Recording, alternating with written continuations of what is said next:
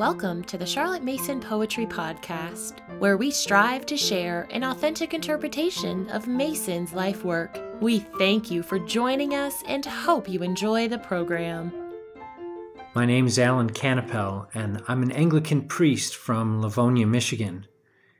Thanks for joining me for this podcast entitled Emmanuel, the Key to Our Hope.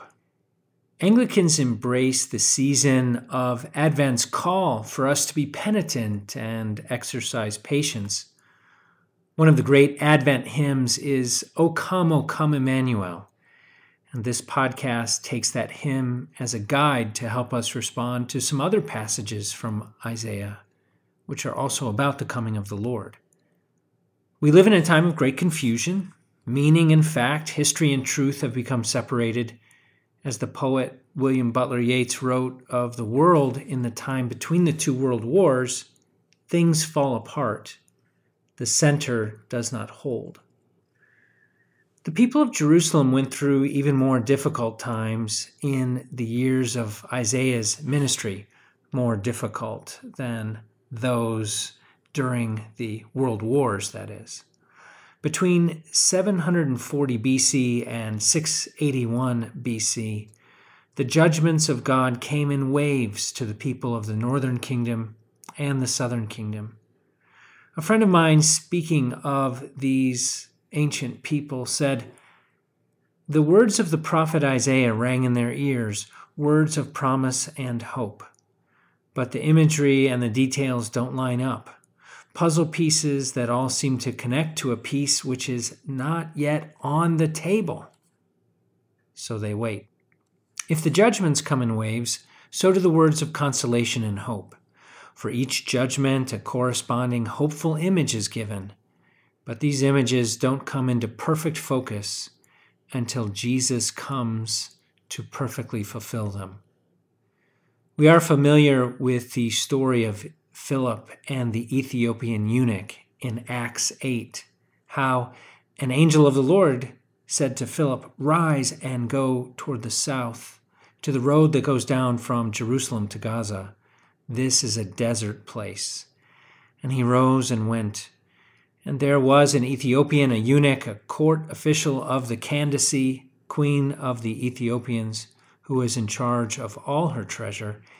He had come to Jerusalem to worship and was returning, seated in a chariot, and he was reading the prophet Isaiah. And the Spirit of the Lord said to Philip, "Go over and join this chariot." So Philip ran to him and heard him reading Isaiah the prophet and asked, "Do you understand what you're reading?" And he said, "How can I unless someone guides me?" And he invited Philip to come up and sit with him. Now the passage of the scripture that he was reading was this: "Like a sheep he was led to the slaughter, like a lamb before its shearer is silent, so he opens not his mouth. In his humiliation, justice was denied him. Who can describe his generation? For his life is taken away from the earth." And the eunuch said to Philip, "About whom, I ask you, does this prophet say this? About himself or someone else?" Then Philip opened his mouth, and beginning with the scripture, he told him the good news about Jesus. Jesus was that missing piece who showed the eunuch his hope and a future. We can take Philip's method of interpretation as a guide through the oracles of judgment and hope in Isaiah. They all point to Jesus. Outside of the image of the suffering servant in Isaiah 52 through 53, perhaps the best-known image of Jesus in Isaiah is that of Emmanuel, God with us, born of a virgin. This image was prophesied some 700 years before Jesus was born. The sign of Emmanuel. The context of this sign is that Jerusalem is surrounded by Syria and Israel, Judah's now fratricidal brother, who both seek to pressure Jerusalem and Judah into a war with the only superpower reigning then in the ancient Near East, Assyria. The sign of Emmanuel, God with us, born of a virgin, is given to reassure Jerusalem's king, Ahaz, and his people that God is indeed with them. The scripture is from Isaiah 7. Again, the Lord spoke to Ahaz, "Ask a sign of the Lord your God. Let it be as deep as Sheol or high as heaven." But Ahaz said, "I will not ask, and I will not put the Lord to the test." And he said then, "Hear then, O house of David, is it too little for you to weary men that you weary my God also? Therefore the Lord himself will give you a sign. Behold, the virgin shall conceive and bear a son, and shall call his name Emmanuel." The sign of Emmanuel in Isaiah 7, the virgin birth, is taken up by Matthew in chapter 1 as he applies it to Jesus' birth from the Virgin Mary. And this prophecy and its fulfillment becomes the basis of the best-known Advent hymn, O come, Emmanuel." O come, Emmanuel, and ransom captive Israel, that mourns in lonely exile here, until the Son of God appear. Rejoice, rejoice, Emmanuel shall come to thee, O Israel. The next image we take as our text from Isaiah is that of a cornerstone. God gives this image in the context of a people who in their sin have left their covenant with the living God and instead have entered into a covenant with death. The Lord assures them of a better foundation coming, even Jesus. Our text is Isaiah 28. "Therefore hear the word of the Lord, you scoffers, who rule this people in Jerusalem. Because you have said, 'We've made a covenant with death, and with Sheol we have an agreement,' when the overwhelming whip passes through, it will not come to us. For we have made lies our refuge, and in falsehood we have taken shelter. Therefore thus says the Lord God, Behold, I am the one who has laid a foundation in Zion, a stone, a tested stone, a precious cornerstone of a sure foundation. Whoever believes will not be in haste, and I will make justice the line and righteousness the plumb line, and hail will sweep away the refuge of lies. The waters will overwhelm the shelter. Then your covenant with death will be annulled, and your agreement with Sheol will not stand. When the overwhelming scourge passes through, you will be beaten down by it." The coming of the Son of God is the foundation for new life. Without him, we live in lies and we comfort ourselves with falsehood. This is our legacy after the fall. As we participate in the disobedience of Adam and Eve, we experience the pain of death, the overwhelming scourge that beats us down. But Jesus is God in the flesh. He's the second Adam. His incarnation is the ripping up of false foundations and building us on an unshakable rock. Everything not built on him and his word will be swept away as a house that was built on sand, so that only that which cannot be shaken will remain. He who is the precious cornerstone, the Lamb slain before the foundation of the world, is the foundation of Zion. He builds us into the temple of his Spirit, and this prophecy and fulfillment, like that of the sign of the Virgin, can inspire us to new song. O come, thou cornerstone approved,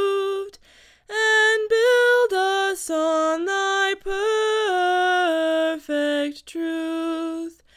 Annul our covenant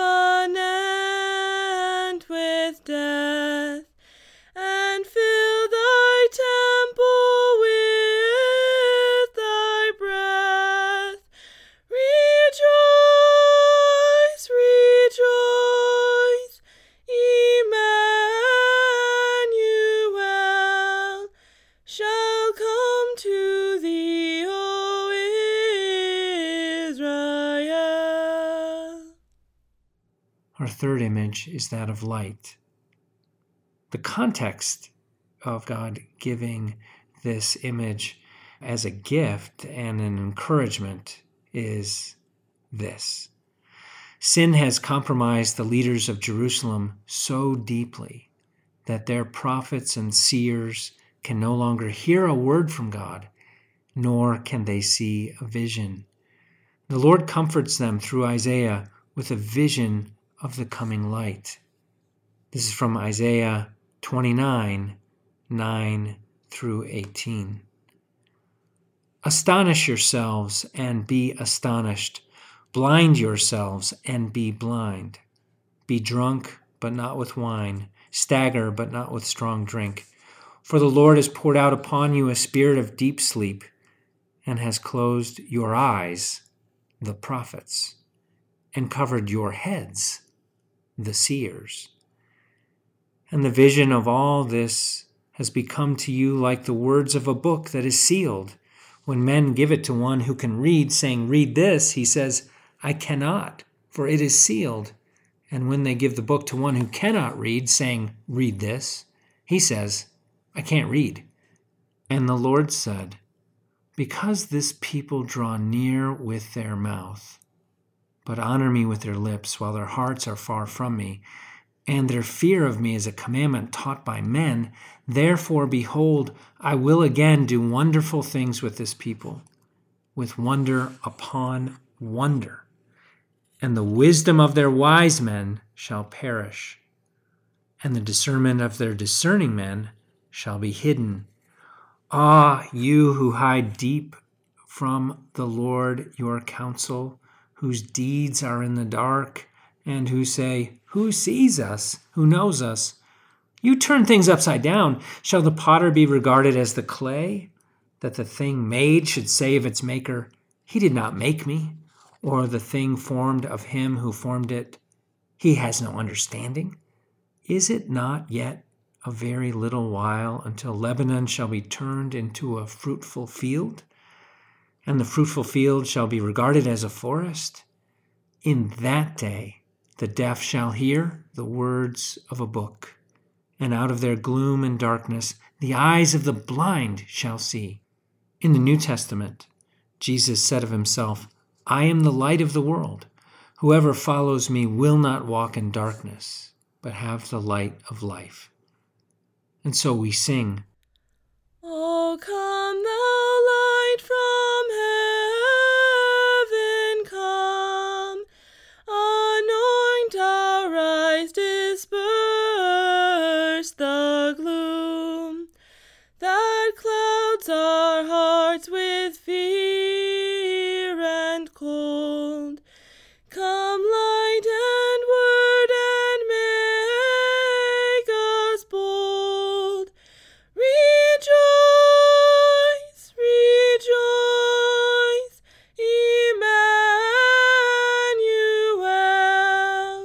shall come to thee, O Israel. the fourth image that moves us today is that of a shepherd. And the context of the gift of this image is the context that was prevailing in the time of Isaiah and to this day. The human life, our human life, is transitory. We fade like flowers, we wither like grass. Isaiah speaks of a caring figure to come into this vale of sorrow, a shepherd who is the Lord himself. Our text is Isaiah 40, verses 6 through 11. A voice says, "Cry." And I said, What shall I cry? All flesh is grass, and all its beauty is like the flower of the field. The grass withers, the flower fades. When the breath of the Lord blows on it, surely the people are grass. The grass withers, the flower fades, but the word of our God will stand forever. Go on up to a high mountain, O Zion, herald of good news. Lift up your voice with strength, O Jerusalem, herald of good news. Lift it up, fear not. Say to the cities of Judah, behold your God. Behold, the Lord God comes with might, and his arm rules for him. Behold, his reward is with him, and his recompense before him.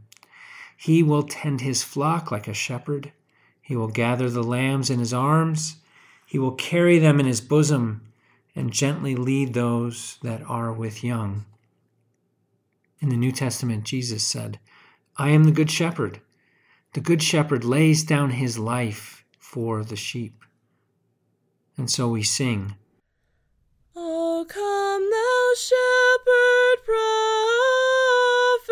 prophesy, who for your sheep lay down your life, that we in verdant fields may feed and follow where your voice us leads. Rejoice, rejoice, Emmanuel shall come to thee, O Israel. the fifth image that Isaiah speaks to us today is that of the branch.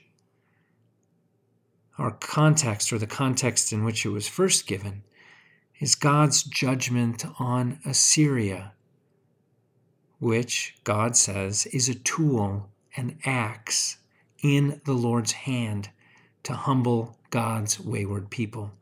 Some of them, a remnant only, will be saved and will return as God will lop the boughs with terrifying power. Isaiah 11, 1-2.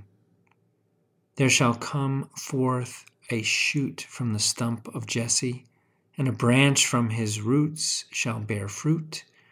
And the Spirit of the Lord shall rest upon him, the Spirit of wisdom and understanding, the Spirit of counsel and might, the Spirit of knowledge and the fear of the Lord. Here is another ancient verse for this image. O come thou branch of Jesse's stem, unto thine own and rescue them.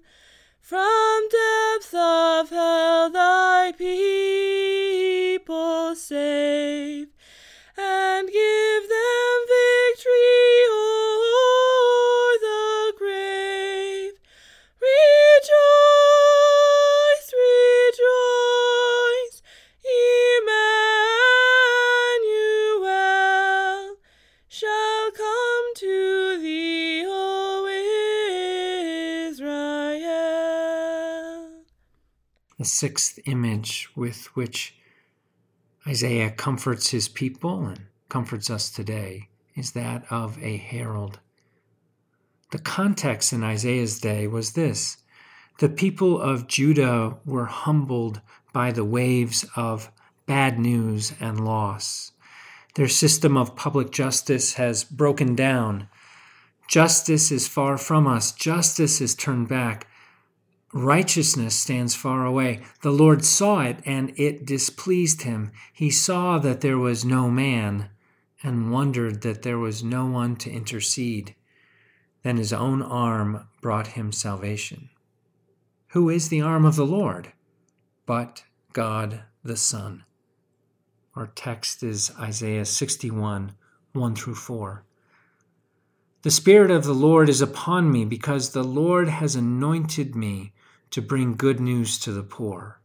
He has sent me to bind up the brokenhearted, to proclaim liberty to the captives, and the opening of the prison to those who are bound, to proclaim the year of the Lord's favor and the day of vengeance of our God, to comfort all who mourn, to grant to those who mourn in Zion, to give them a beautiful headdress instead of ashes, the oil of gladness instead of mourning, the garment of praise instead of a faint spirit, that they may be called oaks of righteousness, the planting of the Lord, that he may be glorified.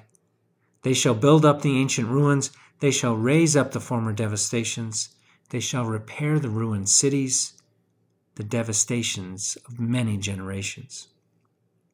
In the New Testament, we hear these words from the mouth of Jesus as he chooses this text for his first sermon, saying, quote, "In your hearing, this scripture is fulfilled." He's the one announcing, proclaiming the good news of the gospel that's fulfilled in his ministry. This ministry as Emmanuel, as cornerstone, as light, as shepherd and branch, is perhaps most poignantly seen in his atoning sacrifice as the Lamb, which is both God's vengeance on sin and the proclamation of God's favor to us as sinners. And so we respond to the good news of the herald with these words. Incarnate herald, God the Son, proclaim to us news from the throne. Bind up the broken-hearted poor, for captives caught fling wide the door. Rejoice, rejoice, Emmanuel shall come to thee, O Israel. The last image we're considering today is that of the bridegroom. The whole book of Isaiah shows a land which has been unfaithful to its God and husband, a land which rejected the Lord in its sin and yet is still loved by him. After disciplining Israel, God promises to take her back to himself and so make true his earlier word. Destruction is decreed, overflowing with righteousness. And our text is from Isaiah 62. For Zion's sake, I will not keep silent. For Jerusalem's sake, I will not be quiet until her righteousness goes forth as brightness and her salvation as a burning torch. The nations shall see your righteousness and all the kings your glory. And you shall be called by a new name that the mouth of the Lord will give. You shall be a crown of beauty in the hand of the Lord and a royal diadem in the hand of your God. You shall no more be termed forsaken, and your land shall no more be termed desolate. But you shall be called, My delight is in her, and your land married. For the Lord delights in you, and your land shall be married. For as a young man marries a young woman, so shall your sons marry you. And as the bridegroom rejoices over the bride, so shall your God rejoice over you. In the New Testament, we see that Jesus is the groom whom John the Baptist helps as the friend of the groom. He's also, Jesus is the one whose marriage to the church is the foundation for all human marriage. And he's the one who will, in fact, marry his people in a mystical union at the consummation of this present age and the beginning of a radically new one where the dwelling of God will be with men. And so we sing, O come thou bridegroom to thy bride, that we with thee might e'er abide, not desolate, but in thy hand a brightly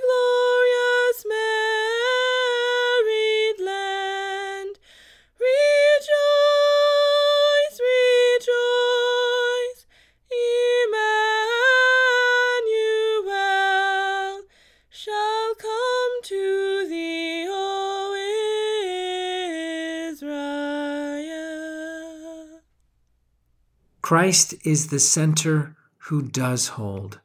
He pulls all things together. He is the Father's gracious provision in all of his judgments, and all of God's promises for restoration find their yes and their amen in him. Let us pray. Heavenly Father, whose delight is to give good gifts to your children, so fill us with the Spirit of Jesus, that we might say yes and amen to all your plans for us, and that your kingdom might be more readily established in us. Through Jesus Christ our Lord, who is your yes and amen to all your good promises, and who with you in the Holy Spirit lives and reigns now and forever. Amen. About the author. Alan Canapel is the pastor of His Church Anglican in Livonia, Michigan. His aim is to help people see Jesus in the Scriptures, a desire which motivated his current focus on Isaiah as a particular revelation of Christ. He and his wife Lisa are proud parents of 3 grown children. When he's not occupied with family and ministry responsibilities, one of his favorite things to do is write music. If you have enjoyed this episode, please leave us a rating or a review on iTunes. Thank you for listening to the Charlotte Mason Poetry Podcast. We hope you enjoyed the program.